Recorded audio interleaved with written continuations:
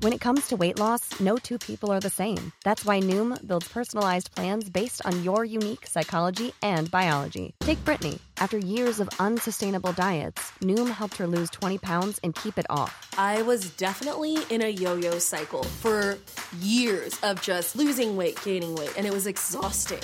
And Stephanie. She's a former D1 athlete who knew she couldn't outtrain her diet, and she lost 38 pounds. My relationship to food before Noom was never consistent. And Evan, he can't stand salads, but he still lost 50 pounds with Noom. I never really was a salad guy. That's just not who I am. Even through the pickiness, Noom taught me that building better habits builds a healthier lifestyle. I'm not doing this to get to a number. I'm doing this to feel better. Get your personalized plan today at Noom.com. Real Noom users compensated to provide their story.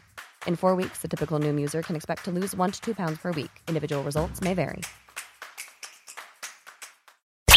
To those on the outside, peaceful and serene. To those on the inside, filled with terror and evil beyond belief.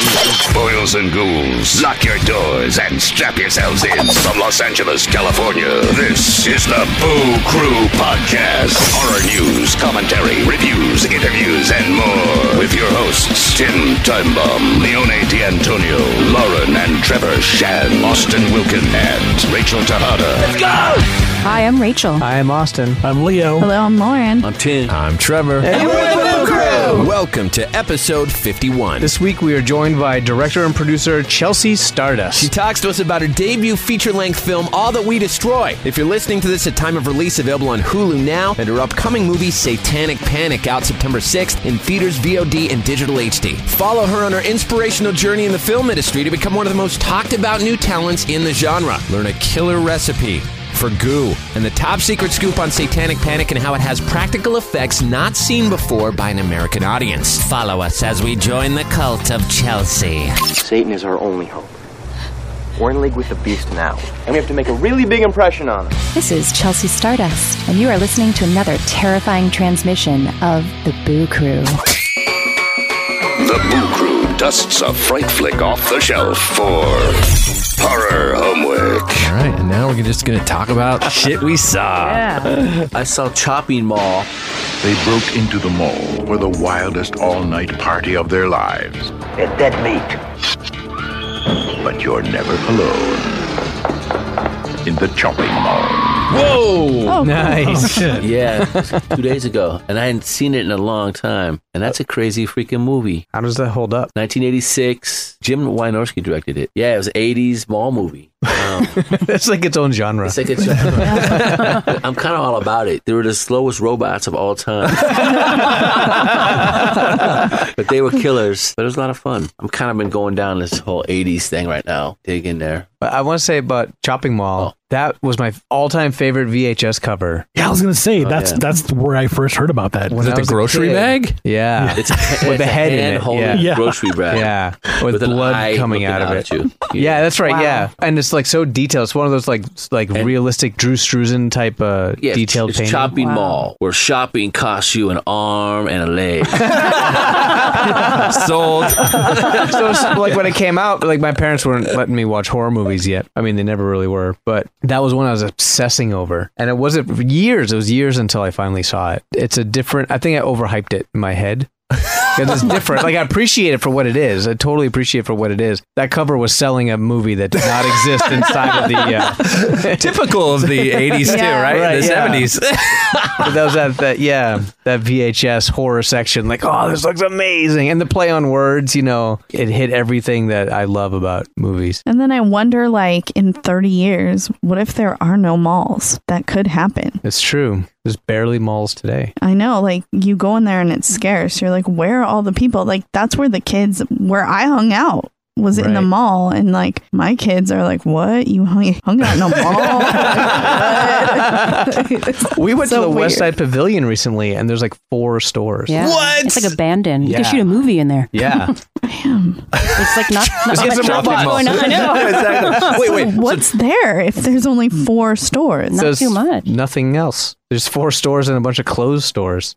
It's crazy. Yeah, a lot of like walled up places. And it had characters from Eating Raoul and Rock and Roll High School. Mary Woronov, remember her? Oh, yeah. And Paul Bartel. What was the one with Gene Simmons that was robots? Oh, that's not Runaway. Runaway. Okay, Yeah. we're getting confused. So, but this had robots.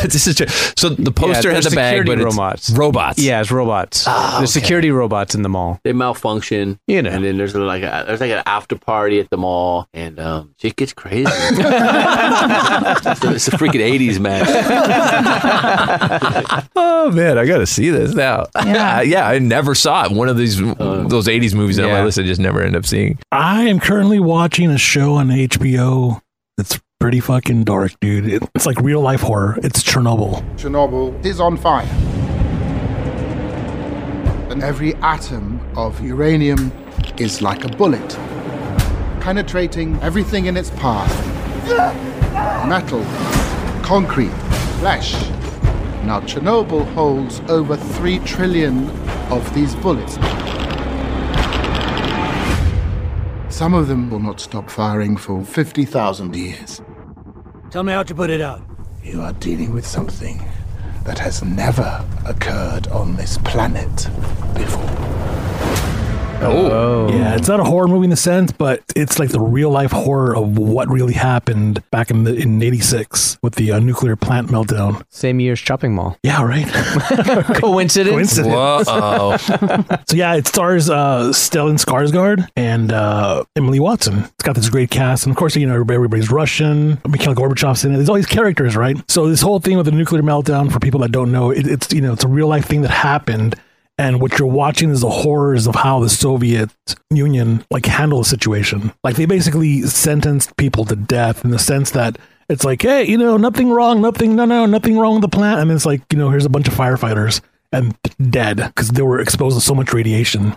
And then it's like, okay, you know, so we need miners. Cool. How many? So, you know, thousands, 2,000, 4,000, whatever, come to dig up, you know, underneath to help the thing from melting down. It's like, oh, dead, because all of them exposed to radiation, cancers and stuff. It's very dark. It's like you get to see the truth of what went down, of how they handle, you know, all the lies they told people, and the fact that they had to evacuate the city of Pripyat, but not until like many days later, where all those people were exposed to radiation. Like you see kids going to school and, you know, the families and stuff, and then one day the buses roll in and it's like, drop what you're doing, get on the bus and get out, told by the Russian soldiers. To this day, you can go on YouTube and you can watch these crazy people that go there. It's highly radioactive, and a lot of these hotspots will be highly radioactive for like the next 26,000 years. But people go there, they got the balls to go there and like shoot these, you know, videos for YouTube and stuff. And dude, it's a ghost town. They're walking with Geiger counters, and you know, it's like, here's a playground, here's the desk, here's the school, here's the theater, you know, whatever. And some spots are so radioactive, you just hear the thing going off the charts. I don't know why people would go there and get exposed to radiation, but they do. And you know, you can do it through some tourism channels, because you can't go there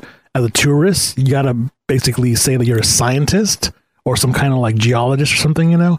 What in reality it's all tourism, but it's like, I don't understand why people go there, but it's crazy to see this town so empty, the whole city empty, completely, like it's a ghost town. It was so crazy that they had to chop the entire forest and bury the entire forest because it was so radioactive. Whoa. And like now everything's grown out. So you have these trees that have grown out in the middle of crosswalks where, like, you know, there used to be, you know, roads where trucks and people would walk around. And now there's just trees growing everywhere in front of the buildings and everything. It's just crazy. It's so dark. It's so creepy. You just tell that it's like there's something really off. And of course, there was a horror movie made about that and all that, you know. But the horror movie aside, the real life horror is, you know, how people were lied to, and then how nurses, doctors, everybody who just, they weren't told the truth. And it's like so many people died of like extreme radiation poisoning, cancer in days or weeks. But definitely worth checking out. It's on HBO. So I've been working on a project where we studied a lot of Chernobyl. Dude, and Fukushima. It sucked me down a rabbit hole. Like every night I've been watching 2 or 3 videos on Chernobyl because it's crazy what you can see. What, you know, people go to like these.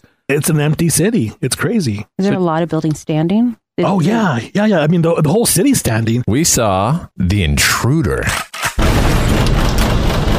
If you lost everything that was important, and then you had a chance to get it back, wouldn't you just go for it?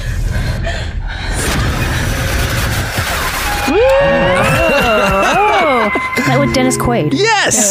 We snuck out and saw the new D. Quaid film. Wow. It came out May 3rd, directed by Dion Taylor, written by David Lowery. Stars Michael Eli and Megan Good, about a wealthy couple who buy a house in the middle of Napa, only to be stalked by its previous owner, played by an insane Dennis Quaid.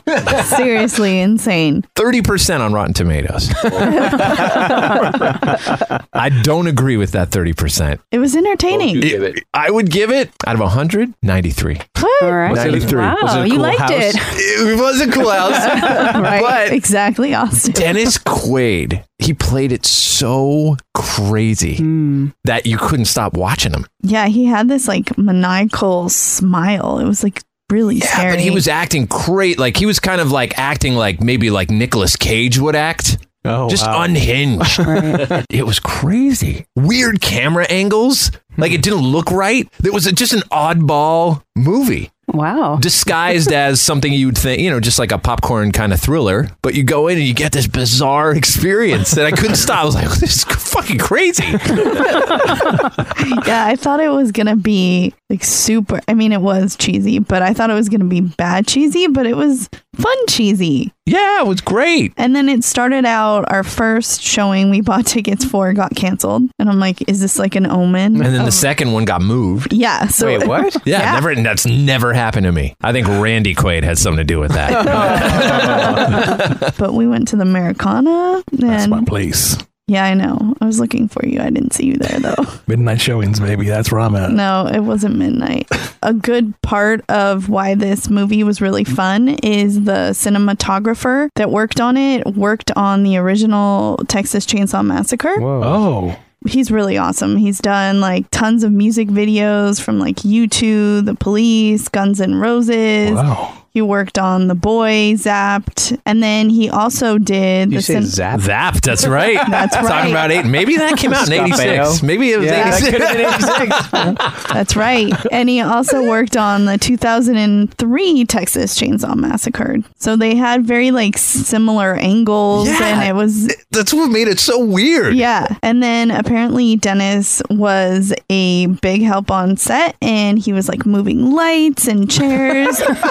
Aw, what a good guy. Yeah, working overtime. hero. Yes. Buying coffee for everybody. He was just like a stand-up dude. And then we found this YouTube video, which you should totally watch, on Funny or Die, right? Oh, yeah. Remember that hoax he pulled where Dennis Quaid had a freak out on set? No. And he was just freaking out at the director. It was crazy. And he's swearing and everything. And it turned out it was an elaborate hoax by Funny or Die. Oh. So we went down a little Dennis Quaid. It was shot in Vancouver. It was not shot in Napa Valley. I just totally knocked a water bottle over. Is it full of water?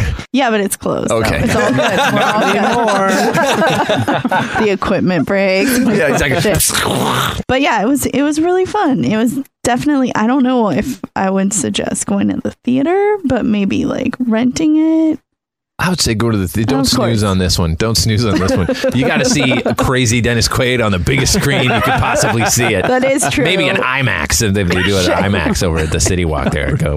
Wow, that's amazing because he also has like another film coming out. It's like The Life of a Dog or Yeah, something like that. He's big into dogs. Yeah, so it's like he's like the hero in that. And then he's now he plays duality. He does. He has the complexity to do both. I love that he loves dogs because I love dogs. Remember him in Inner Space? Yeah. Oh, yeah. He was shrunk and injected into Martin Short, I believe. That is 100% true. I mean, in the movie. Underrated science fiction comedy. That's right. Like Zapped. All right, so we saw a film from 2015 because we had watched it when it came out and wanted to rewatch it again because it is a great little film streaming on Netflix called The Invitation. This beautiful moment is upon us. Tonight is the night our faith is made real. Something doesn't feel safe here. Oh, yeah. Directed by Karin Kusama. Yeah. The great Karin Kusama. Yes. I think she had not made a film for a little bit. And there's this idea that, what happened. And then she just comes out with this like super beautiful gem what she describes as a black comedy of manners. The story is about, have you guys seen it? Yes. I've seen 90% of it. But I'm a huge Jennifer's Body fan. Yeah, so yeah. as a Karen Kusama, I want to see it. So have you not seen the ending? No. Oh. I know. Wow. The ending is, I don't want to oversell it. It's just so good. Okay. It's so good. And I don't want to, without ruining anything, it's just a very simple, the whole movie takes place in a house in one location. It has an opening scene. We're driving up there with the main character. Played by Logan Marshall Green. Yes, most recently from Upgrade. Directed by Lee Wynell. Yes, Upgrade, directed by Lee Wynell, yeah. He's been invited to this dinner party at his ex-wife's house. He's with his current girlfriend going to it used to be his house. Him and his ex-wife, she still lives in the house that they shared. They have a tragic past, and he's reluctant, and he's sort of fallen out with all of the friends from that part of his life. So he's kind of reluctant to go there, but he's kind of doing it as a favor. So we get all this sort of backstory on the way up there. And then it's very eerie. It's like, she's going through something and she has these new friends, and it has this sort of very awkward, like everyone's being very polite and this awkwardness to it. And then it takes this turn, like it's just perfect. Like the timing is perfect. The whole movie sort of like hit from his point of view, but you don't know if he's perceiving things correctly. Right, and it just turns and it's just fucking bananas. It's a slow burn because you kind of feel it's basically like a dinner party that goes wrong. And so you're sitting in the feeling of being in this dinner party. And, I'm sure everyone's been at a dinner party where you're like, should I be here? Especially when they bring out the video about a cult or, especially, weird, I hate when that happens. Exactly. When you're like, look at this video of this new experience we were having. We want to share with you. And there's that element to the movie where you're kind of like, something's not quite right. And then our main character, Will, he's going through his own thing. So you're kind of not sure what perspective to follow. Like, who do you trust? Right. And so that's kind of what you're playing off of. And also playing off of grief. There's a lot of grief, dealing with the emotion of grief in the movie, which is really heavy, which I think Karen Kusama did really well. And particularly in shooting in one location, like all the camera work that had to be done. I mean, there's like a big cast. There's like over 10 people in this cast that you have to like compose. And, you're doing a dinner party, so you kind of have to get the angles right in order to convey this building suspense and tension. And I think she did a really great job of doing that. Yeah, and what's really great is when the turn happens, she described the camera work as becoming impolite. Oh. So it's all like very well structured, and then the camera work really reflects the tone shift. It's surprising. Like I was caught off guard with how awesome it was. I don't know what I was expecting, but yeah, it's a tight, beautiful film. I've always been curious if she was inspired by this movie called The Celebration. 100%. Yes, oh, really? Yes, totally. That is absolutely, that's absolutely on her list of inspirations. Damn, that's crazy. What's the story with The Celebration? How old's that one? It's like, if I'm not mistaken, it's one of the first DV movie or... No, it's part of this wave that happened in the mid-90s called Dogma 95, where all this Danish filmmakers, including Lars von Trier, it was about these 4 Danish filmmakers got together and they had this whole manifesto about making non-Hollywood movies. So there's a list of, I think, 10 rules or something, and one of them is can't be shot on film. So you're right, it's all shot on DV. Yes. Mini DV. No added music. All music had to be on set. No props. You could only use what existed in the place. It was like stripped of all artifice. It's just really raw acting, and you can move the camera however you want. And it was like, mostly shot with friends and family, right? And it's like the camera follows conversations throughout the party, the celebration, and the conversations get dark. It's a family reunion. Yeah. And there's a couple, a brother and sister, that don't want to be there. Yes. And you don't know why. And it just gets more and more awkward until the climax. That sounds fascinating. Both movies. It's really good. Yeah, Celebration's great. And The Invitation is so good. Yeah, we'll watch it together. Yeah, I want to. Yeah, now that you're watching it, I want to go from the beginning. See, I stopped it because it was like I felt guilty watching it. That happens. That's like a couple thing, right? Like that happens. Where you're watching something like, oh shit, this is good. I got to stop it until. Well, yeah, you want to share it. Yeah. Sharing the dread. Although you still won't watch To All the Boys Who I Loved or whatever. I love that movie. That's not a horror movie, though. No. It's like a teen comedy, I think, right? Or still really good. Teen drama. I'll watch it. I'll watch it. You might be pleasantly surprised. We could start the teen crew. Talk about The Breakfast Club and Twilight. I'm down. Let's start it tomorrow. So in it. Pretty Little Liars. I am so there. CW crew. You want to help satisfy his needs. Keep him from killing anybody real. She seems human. Where am I? Do you remember my son? How far are you willing to go for him? She is more than just a copy. She's remembering who she was. How many times has he killed me? Go ahead, scream. That's all we need. Another victim crawls onto the gurney for a Boo Crew autopsy.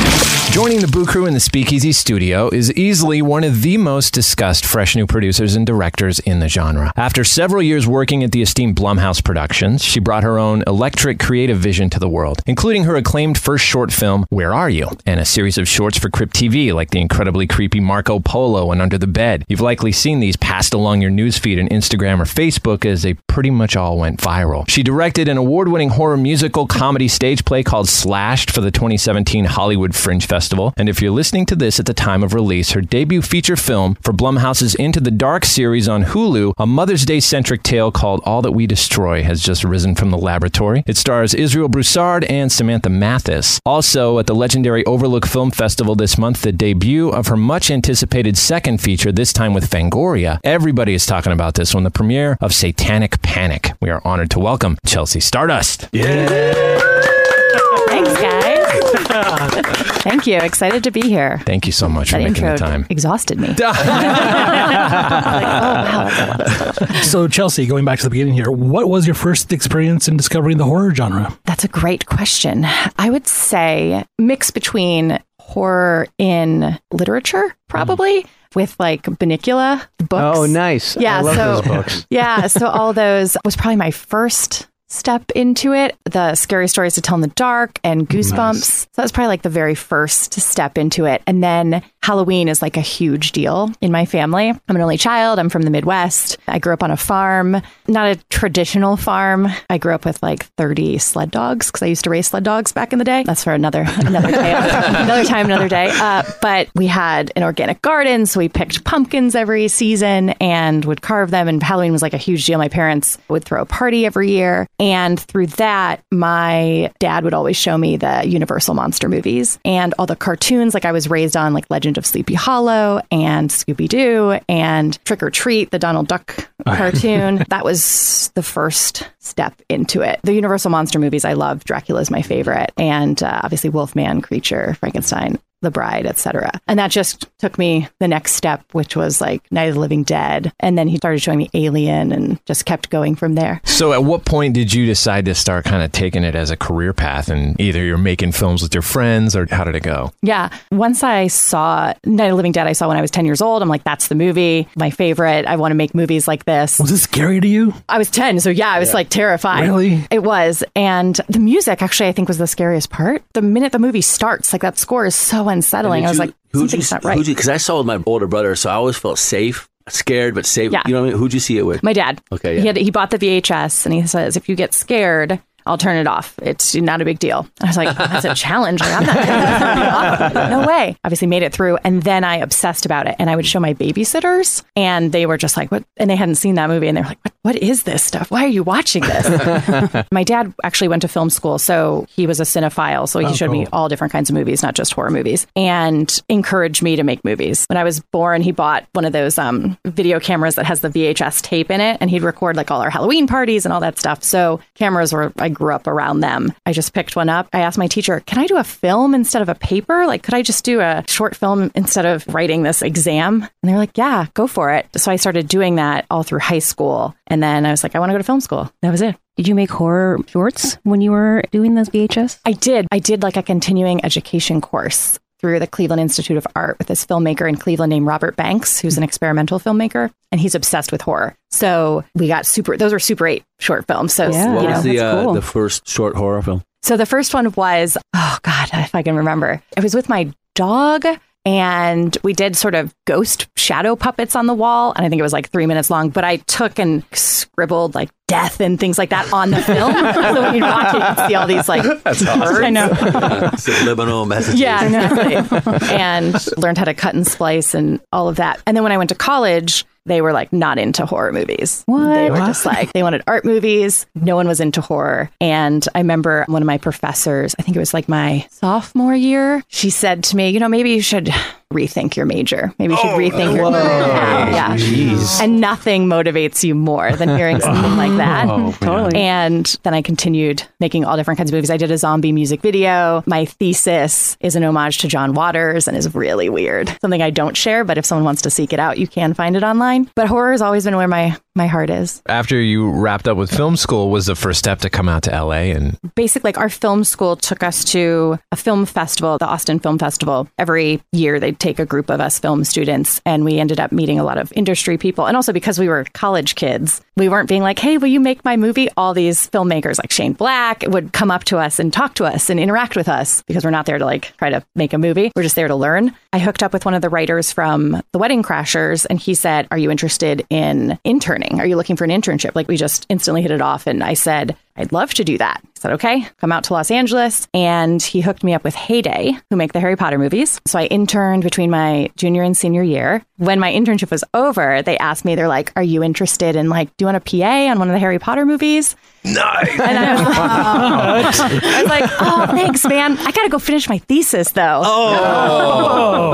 And I think, oh, man, I can't remember where they were in the series, because they were just shooting them all back to back. But I said no and went and finished my thesis. I was planning on going to New York, but after I had a taste of Los Angeles sunshine, I grew up in snow, no snow here. It's great, sunny almost every day. I was like, no, this is where I want to be. Finished my senior year. I got home, and literally the minute I got home, I got a call from the woman I interned for a year ago. And she said, my assistant's leaving. Are you interested in like being my assistant? I said, I was going to like take the summer off, but I can't turn down a job working at a production company. And she's like, okay, great. Well, can you start next week? So I literally packed up my life, bought a car, and drove across the country. And at the time, she had moved companies. And from Heyday, she went to the Montecito Picture Company. And that's Ivan Reitman's company. Wow. Ghostbusters, Animal House. Yeah. Old school comedy. Worked there for a year and a half, and then ended up working for Judd Apatow for 2 years directly after that. And so I just fell into comedy. Comedy is just like where I ended up. And I was with Judd for Funny People and Get Him to the Greek and Bridesmaids, which was an amazing experience. But it's not. And what were you doing on those films? I was one of Judd's 4 assistants. And I was everything from doing playback for the movies to babysitting, reading scripts. And at the time, they were getting submissions or scripts from Lena Dunham for girls, a lot of that stuff. And I met amazing people. Like, I got to hang out with the cast of Bridesmaids and Funny People, and talking to Adam Sandler. I'm like, Adam Sandler knows my name.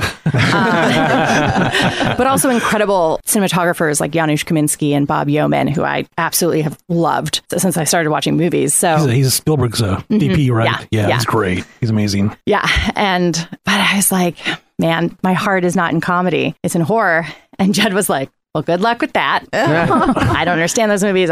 Can't help you, but I'm sure you'll be just fine. Then I had about a month or two sort of break from work, and a friend reached out, and she's like, hey, she's also an assistant. And she said, hey, there's this guy who's looking for an assistant. He does horror movies. His name's Jason Blum. I'd never heard of him. I looked him up on IMDb. It said Paranormal Activity. There was like 1 credit. I said, oh, I liked that movie. Yeah, I'll meet with him. Yeah, he sounds cool. And in the sort of a interesting parallel is during this time, this is super Hollywood, but my masseuse, super Hollywood, I know. My masseuse heard I liked horror movies, and she's like, oh, one of my clients is James Wan. You should meet him. And I was like, I know. This was just like basically Saw and Dead Silence, and I think Death Sentence had come out. And then I hadn't heard of, anything he had done recently. I was like, oh, I'd love to meet him. So she introduced us. I was a night owl at the time, and he was cutting Insidious. And so we would sort of Facebook message and talk and get to know each other. And then I ended up interviewing with Jason, and he said, I said, I love Hitchcock. He loves Hitchcock. He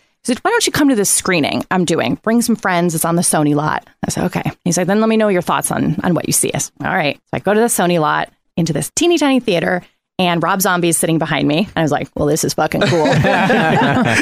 And all of a sudden, this incredible, crazy orchestral string score comes up, and the movie's Insidious. Oh, yeah. So, Joe Bishara. Joe Bishara, Yeah. I got to see this sort of preview screening, and Rob was seeing it, and I was like, this movie is going to change a lot of things. I want to be a part of this company. And so Jason said, all right, here's 10 scripts to read over your Christmas break. Why don't you start in January? And this was 2011. So I started in January, and then Insidious came out that April, and I got to meet James. I finally got to meet him at the premiere, and I was like, James? He's like, Chelsea? And then we hugged for like 5 minutes. I was like, it's so nice to finally meet you. And then everything at the company changed. Like Insidious came out, and then I was with him until Whiplash went to the Oscars. So till the top of like 2015. Oh, wow. So 4 years from a teeny tiny office at Paramount to a building on the East Side, and now it's like an empire, basically. Wow. Wow, you really saw the rise from the inside. Yeah. They're for all the franchises, the Purge, Sinister, obviously a bunch of Paranormals. Yep. Because I think only 2 had come out or was about to come out when I started. Yeah, it was an incredible experience. And obviously I'm getting to hang out with all these filmmakers that I've like loved and admired for so long. Is very surreal. And then Jason was a wonderful person to work for, or I wouldn't have been there for 4 years of my life. Yeah. Was this back when he had his mobile office? Yes. So he has an Astro van that was gutted, and then the inside's converted into like there's a reclining seat, a computer, cable TV, internet, like a hotspot, all this stuff. I think there's probably a mini fridge now. It's like the mystery machine. That's amazing. Wait, what do you mean now? He still has It's upgraded. Yeah, totally. It's upgraded. So he had a driver because he found that like everyone's always on their phones in LA, so no one's really paying attention to the road. And he's like, this is kind of dangerous. Maybe I should have a driver, and then I can keep working. It's just so he's constantly working.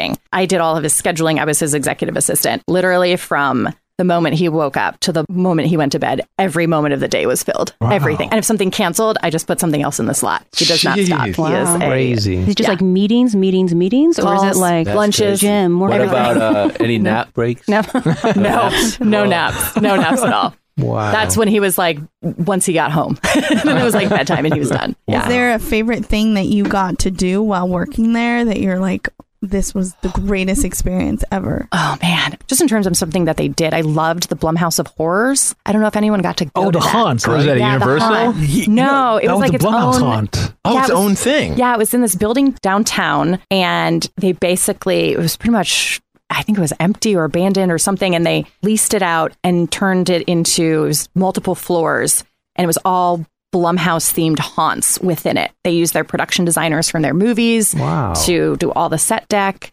and had all these actors, and it was really awesome. It was a really cool experience. But then he ended up just having like the Blumhouse maze at Universal. Being a part of that was really fun. When did they do that? Yeah, damn, we great missed question. out. Oh man, Maybe 10 years ago? 2012 maybe. Okay.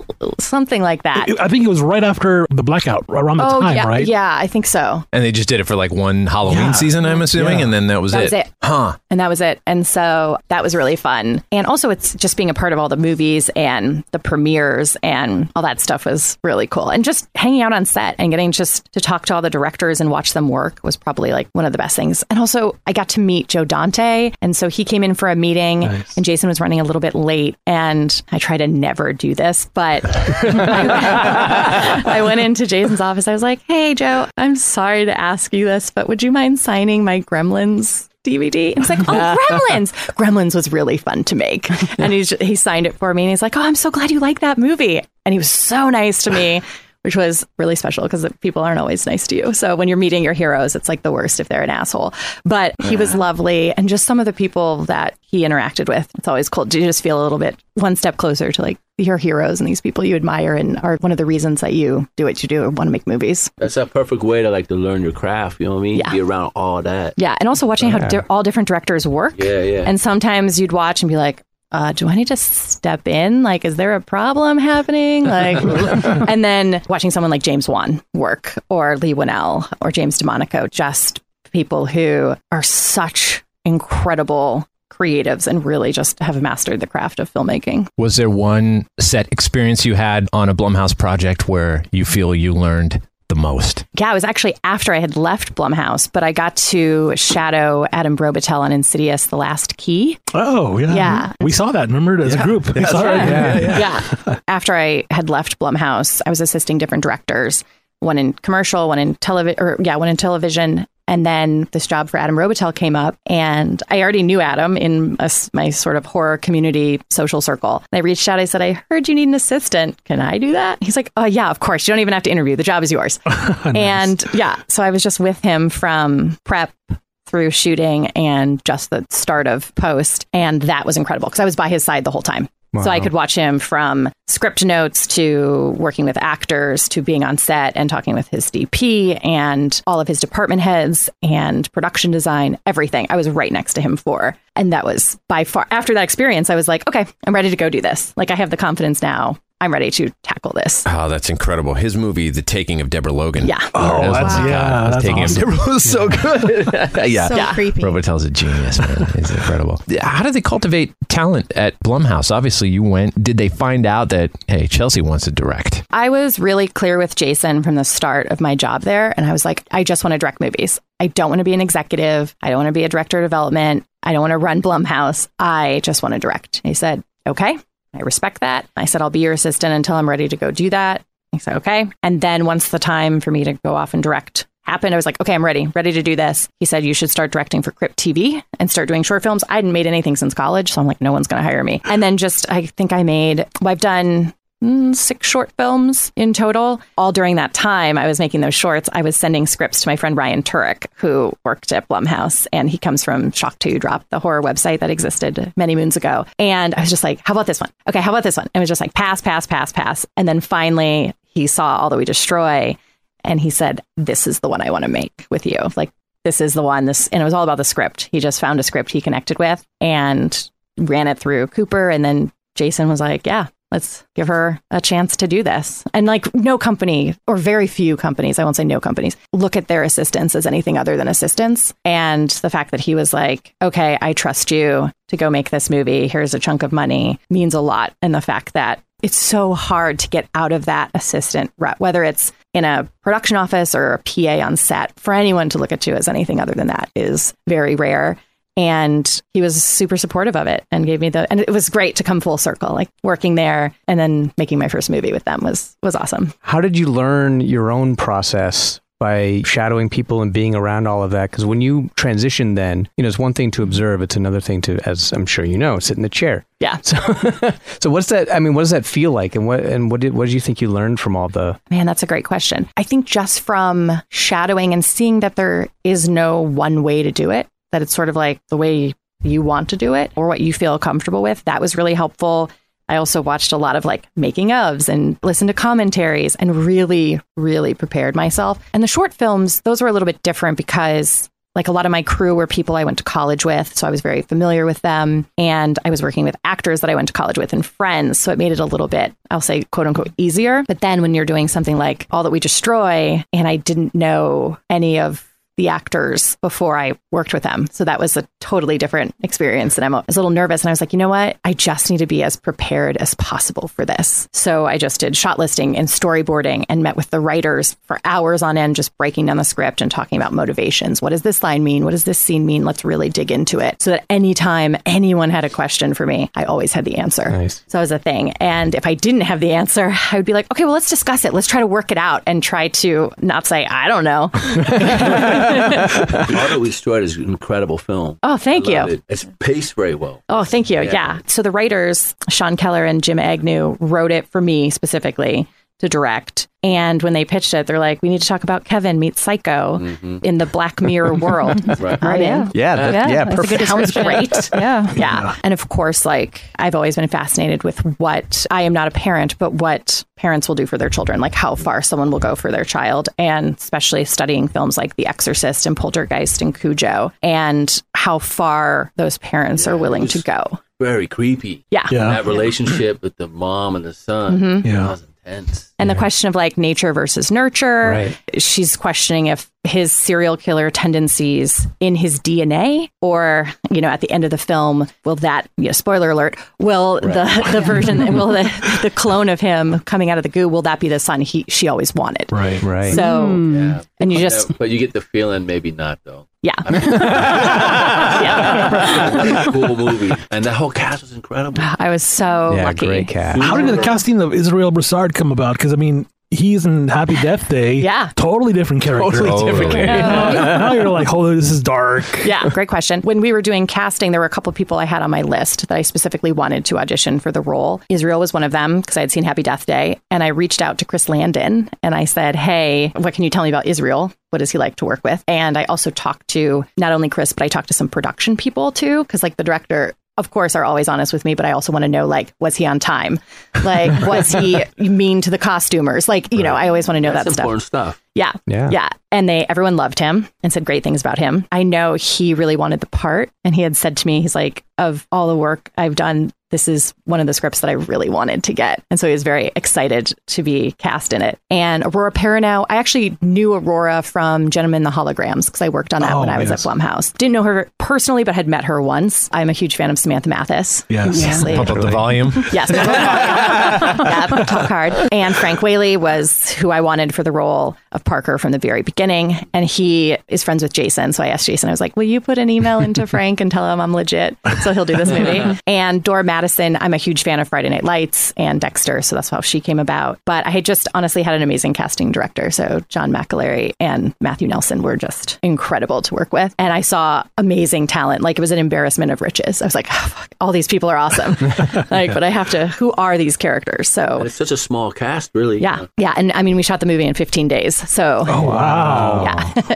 You really got to have the shots like planned out. Yeah. Like, for sure. Yeah. My DP and I, we basically shot the whole movie with these little models. So these little teeny tiny dolls, essentially. And so he has a app on his phone that you could pull up the camera you were using and the lens you want to use. Oh, wow. And it will match what that frame will look like. And so we literally shot the whole movie shot by shot with these models. And it took, I think, 2 weeks to do. And we're talking like 12-hour days of like doing this. Wow. And because we had no time on set to be like, all right, you know, have our coffee on set. How are we going to shoot this? What do we want to do here? No, we had to know exactly what we were going to do so we could bring the actors in and say, okay, you go here and here and here, and let's walk through it and then make adjustments if that didn't feel Where right. was that shot at? Let's see, we shot in Santa Clarita and Woodland Hills and downtown, but all LA locations. Nice. So I love the technology too in the film, the way that you also presented it. Ah, thank you. Yeah, the tech that was a whole other thing to tackle. And coming out of the whatever that was. The goo. Yeah. Yeah. What was that made of? What is the goo? Yeah. Okay, first off, I'll address your tech question. So the tech, we basically sent a bunch of examples of, we used like Minority Report and obviously Black Mirror,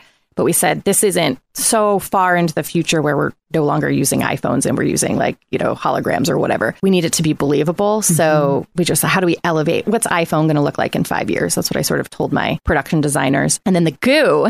So the story, oh my God, I owe Israel and Aurora forever for the goo. So my makeup team who work on almost all my films, I told them what I wanted and that I had to be in this giant container. And so the goo is actually made up of water, cornstarch, and food grade charcoal, because it had to be okay that it got in their mouth, in their ears, in their nose, in their eyes, but also sort of something that could be sterile, because we couldn't change out the goo baths for the actors. So they had to be in the same bath.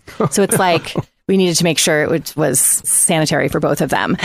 Where we shot, we didn't find this out till the day of. And I'm like, well, we have to fill the goo because it's in the movie the whole time. And we didn't shoot them coming out of the goo till that was the last shots of the day. And the facility had no hot water. So the goo is about 50 degrees. And we had to, as it sat, it started to get thicker and thicker. Like the cornstarch started to make it solidify a little bit. So we had to take some out and fill it full of more water. And it was a whole process. And because of the cornstarch, it created like a suction. So the actors couldn't push themselves under the water. They had to be pushed down. So we had to have people come in and push them down. And like they were claustrophobic. Oh, God. And you can't hear anything when you're in the goo. So literally we push them down. And you can hear it like suctioning around them, like, and then we had to bang on this, and then it had to settle. And then you have to bang on the side so they know when to come up and not chatter and not like, because their teeth started to shake. They were starting to shake. And then they like amp themselves up to go back down for the next take. Because Aurora comes out, she's in all different angles. And then they then had to get out of the goo and take cold showers because there was no hot water in the facility. So I owe them forever for doing that because it looks so good. It looks amazing. Yeah. So, question: did you go in the goo to show them what it's like? Like you can do it also. Did you take the hit? I did not. But I did help start. I offered to, but by the end of the day, everyone was so exhausted. Like, we don't care, Chelsea. Like, we're fine. We're cool. Right. Yeah. I did do something that's in Satanic Panic that I can't share that Ruby Modine goes through. I did do that in solidarity, but no, did not go in the goo. Did you keep anything from the movie? Like any of the art? Or... Yeah. So I kept a little of the goo, which ended up exploding because it had a little cork on the bottle and it pressurized and exploded all over my ceiling.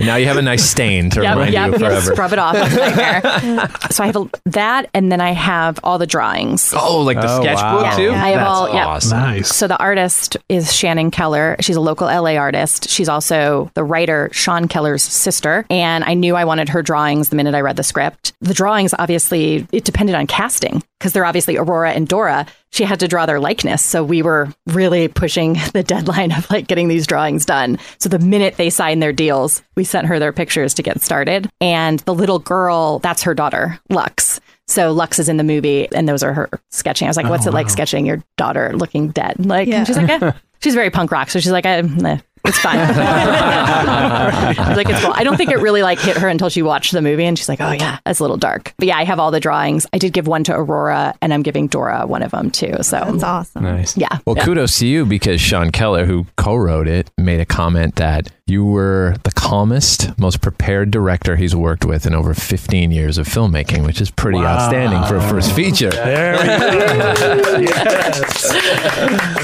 Yes. Yeah. And he's also, he's worked with all different huge directors. So yes, that was a great compliment. He's also my boyfriend. So, but I do know that's true. Also, I'm not a writer. So whenever I work with writers, I very much want to bring their vision to life too. It's not just about me. Like a movie, it all starts with a script. So I want to make sure they feel heard and feel like their work is being brought to life in the way they saw it as well. So, and they were on set, or Sean was on set the whole time. And it was great to have him there. I didn't get to have Grady on set for Satanic Panic, but I got to meet with him and talk with him a whole bunch before we started shooting, which was really helpful. But I love having the writers on set and being a part of the process. What happens when you put out something like this in a fairly large scale, especially for a first feature? Does your phone start ringing off the hook with people off? Like, I'm not sure how it works. Is it like that? Shed some light on that. Yeah, that's a good question.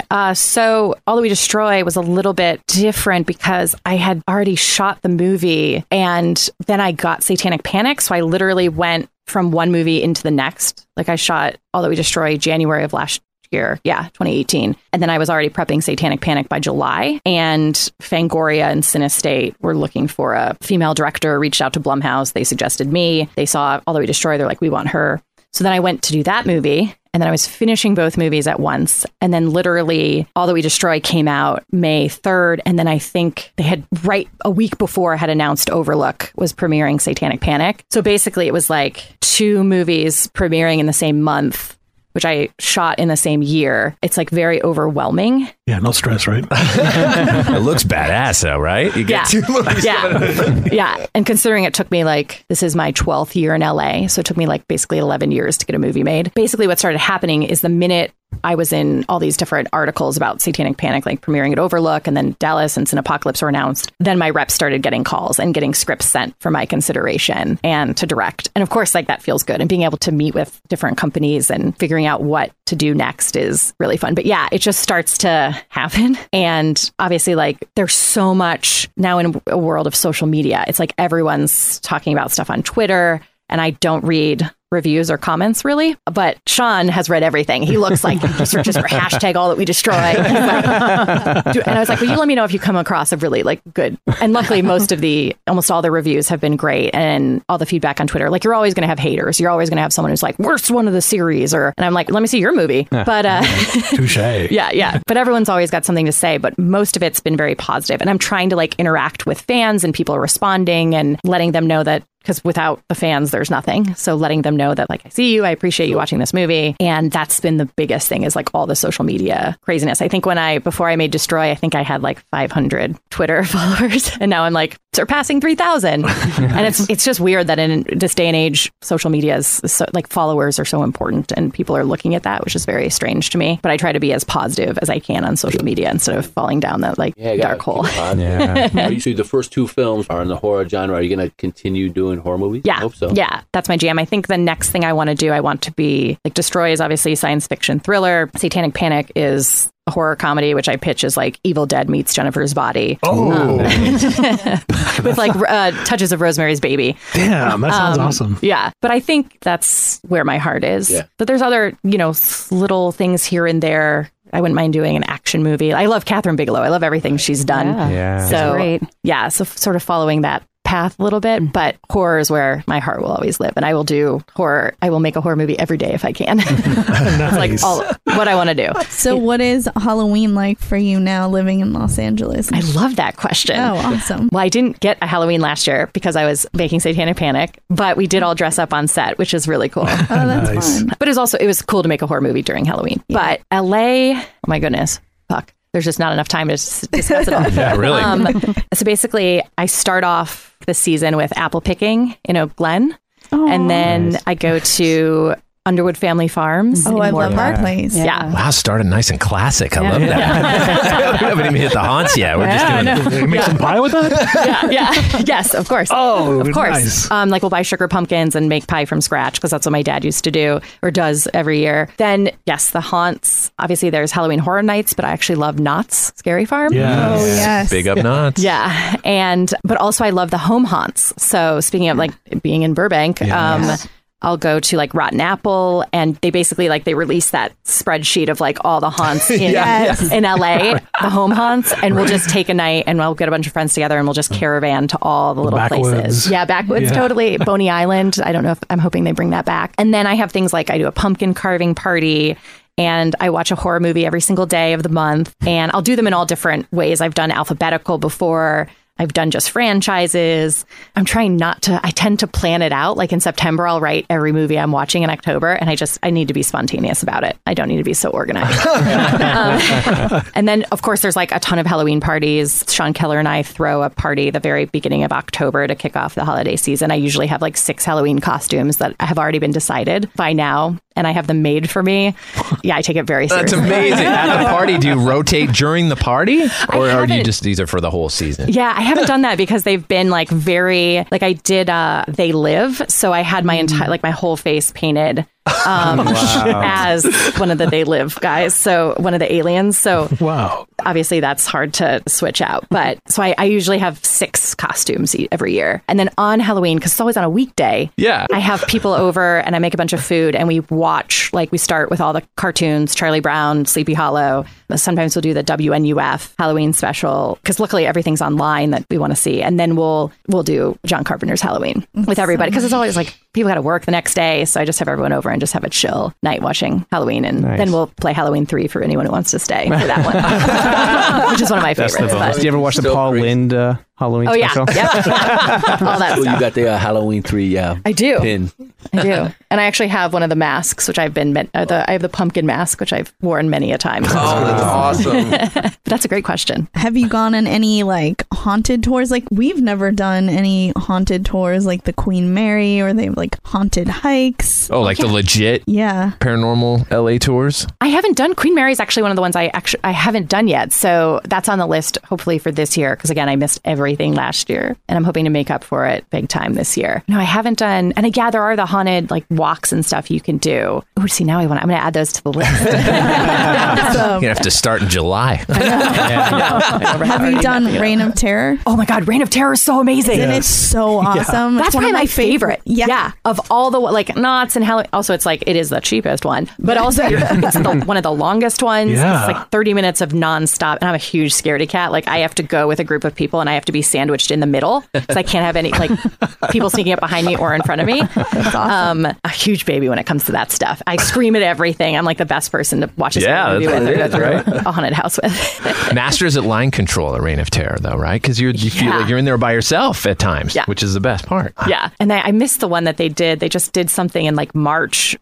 One night. Yeah, we went to that one. Oh, yeah. I was so bummed. They added some stuff. It seems like they always add stuff. They're constantly they changing added a couple more rooms. It's a preview for Halloween for what's coming. Yeah. Oh, that's awesome. Yeah, I feel like sometimes some of the bigger ones you can tell what's recycled, which isn't the coolest thing. I did I like scary movies, which was fun. It's totally in like a Instagram thing. I thought it was a little pricier than it should have been, but I really enjoyed the experience. I thought it was beautiful. Everything was beautifully made and it was really fun. But it's nice that we're so spoiled here. It's like year round. You can go to Burbank, you can go to Bearded Lady and Dark Dells and Halloween Town. I feel like nothing like that exists in the States. We're very lucky, I think. Can you tell us anything about Satanic Panic, like a little plot synopsis or anything? Yeah, I can give a little. Well, the cast obviously is insane cast, by the way. Yeah, Haley Griffith, Ruby Modine, Rebecca Romaine, Jerry O'Connell, and then of course horror legends like Jordan Ladd, Jeff Daniel Phillips, AJ Bowen. I'm so lucky with that cast. It was an incredible experience. Yeah, it's, there's nothing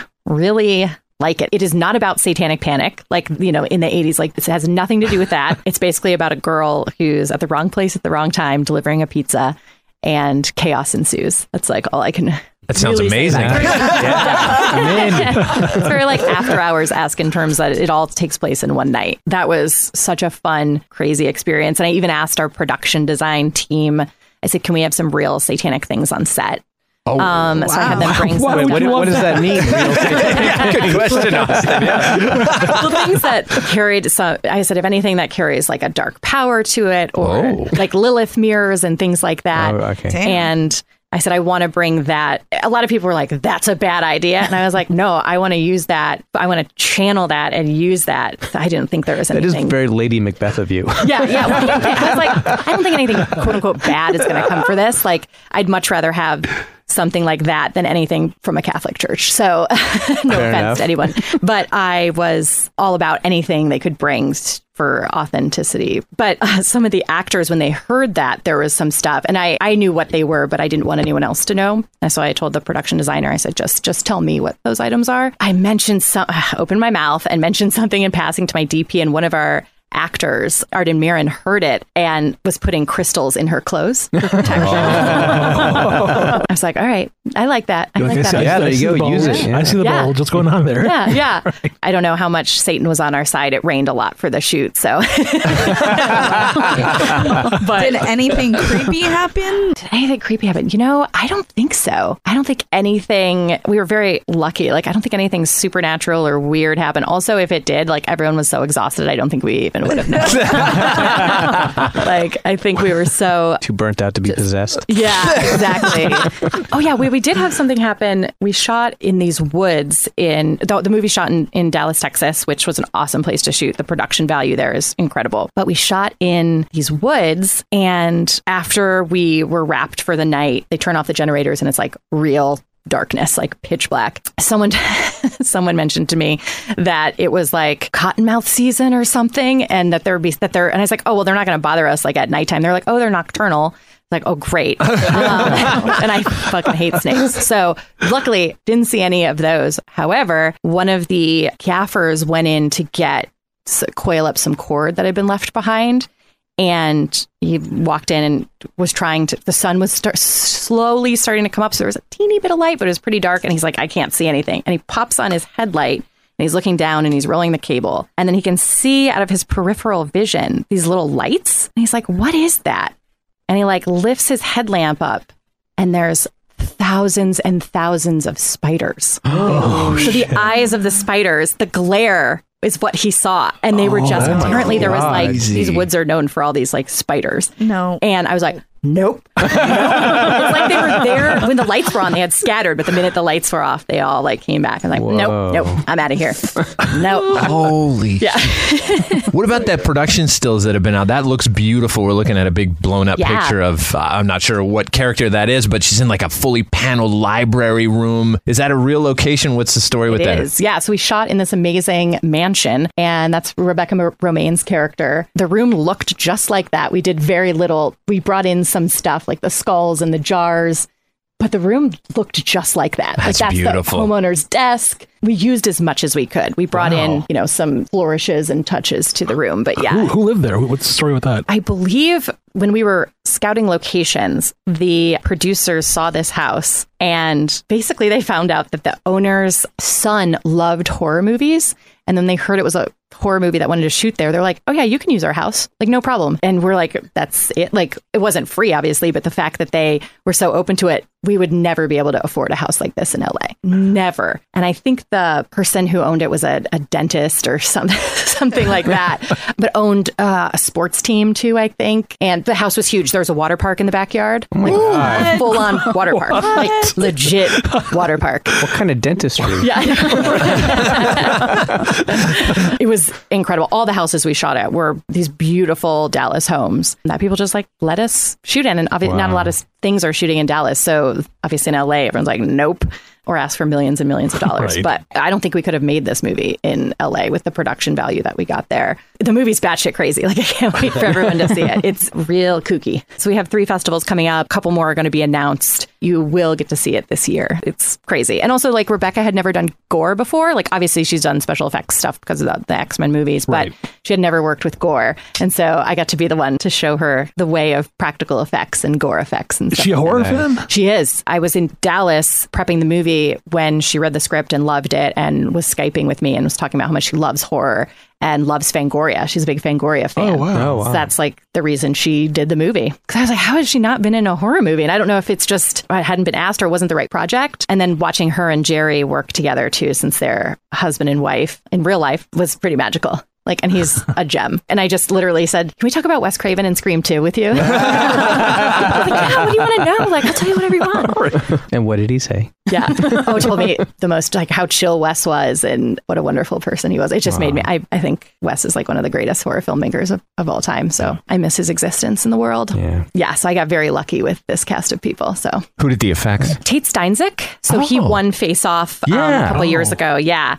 And he and his team, and they had to do like crazy stuff that you haven't seen. Like, there's effects in this movie that you haven't seen in American horror cinema before. Oh my God. Really? Yeah. And Grady used a lot of, so the writer Grady Hendrix, I'm a huge fan of all of his books. I did this movie because I love My Best Friend's Exorcism and Horror Store and Paperbacks from Hell. And he was influenced by a lot of Asian horror cinema. So there's influences all over the place in this script. Like Miike? Yeah, oh, exactly. Shit. And, but even, and Qui-Gon, and like, there's tons of stuff. Mm-hmm. I knew some of his references, but he had me watch a couple things. But I was like, American audiences like haven't seen a lot of this stuff. And so Tate had to be the one to come up with these like really batshit crazy things, and they looked amazing. I'm really excited for people are gonna be like, what the fuck is that? This literally sounds like the best movie ever made. Take my money. No. But no, and horror comedies are really tricky, and we really tried to nail the tone, and Wolfman of Mars did the score. And I'm a huge fan of his work. So I was like, to me, I called this my like heavy metal movie is how I sort of described it. And I was like, I need someone who can I didn't want it to be a straight synth score, but I need to find something what's a meld between that and rock. And Wolfman of Mars, his sound is like Goblin 70s Giallo rock mixed with John Carpenter synth. Oh, holy shit. Wow. Yeah. He's fucking amazing. He's on Bandcamp. I highly recommend everyone check him out. I said, I'd love for him to score. We had talked about Joe Bishara. I'm like, well, Joe Bishara is doing like every Atomic Monster and Blumhouse own him. So I said, I'd love to have Wolfman of Mars if we can get him. And he said, yes. And same thing with Umberto, who did All That We Destroy. I was a huge fan of his work, and he also said yes, and we're hoping to get soundtracks released for both movies. We'll see. because music just plays such an important part of horror and comedy too. But guys, it's crazy. Unbelievable. Do you think your comedy background, your comedy experience also meshed with the horror? Because I feel like... Yeah, this is, of course, you find this out later, but I remember talking to the producers for Satanic Panic, and they said one of the reasons we picked you is like you were one of the only people that had come from you were the only person who came from a horror and a comedy background. Like, nobody else that they were interviewing had come from both worlds. And also they got to see All That We Destroy. So they were like, okay, competent filmmaker, but also comes from both these worlds and knows both of them. And they knew I loved Grady and I loved everything that they were doing. And yeah, so it definitely got me the job. That's awesome. What do you think the connection between horror and comedy is, though? Is there something? I feel like there's something there, but I don't know. Is it timing? It's timing. Because if you can time a laugh, you can time a scare. Yeah. And I think both of them have an emotional release to it, whether it's laughing. Also, 90% of the time when I go see a horror movie and everyone jumps or yells, they laugh immediately after. Yeah. So it's sort of like calming yourself down from that. Yeah, I think they're totally hand in hand. I think putting them together is like the complicated part. Right. Do you have any advice? I mean, you've had this great career so far and keep on going. And is there any advice you have to... Anytime I'm asked this question, I always give the same answer because it's what sort of my mantra, which comes from Patton Oswalt, which is it's chaos, be kind. Because I've found I get more done being kind to people than yelling or being angry. Or, I mean, sometimes like I've had people say, oh, you're being a little bossy. And I was like, I'm not bossy. I'm the boss. So, but at the end of the day, I think kindness is so important, especially in this industry. I always try to help out alumni that are, have just graduated from my alma mater and help them out. And because we're all kind of in this together, but supporting fellow filmmakers, supporting the horror community, I think are really important. But above all, be nice to each other, especially in like the crazy climate we're in right now, just in America. I think that's one of the most important things. So be kind and stay scared. Thank you so much, Chelsea. Thanks for having me. That was great.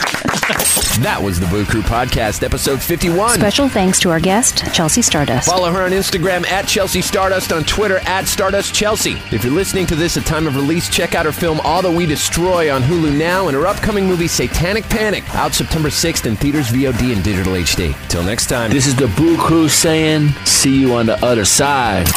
Thanks for listening to another episode of the Boo Crew Podcast. Haunt the Boo Crew at talesfromthebooCrew.com. Tales from the Boo Crew on Facebook and Instagram. Follow us on Twitter at Tales from the Boo.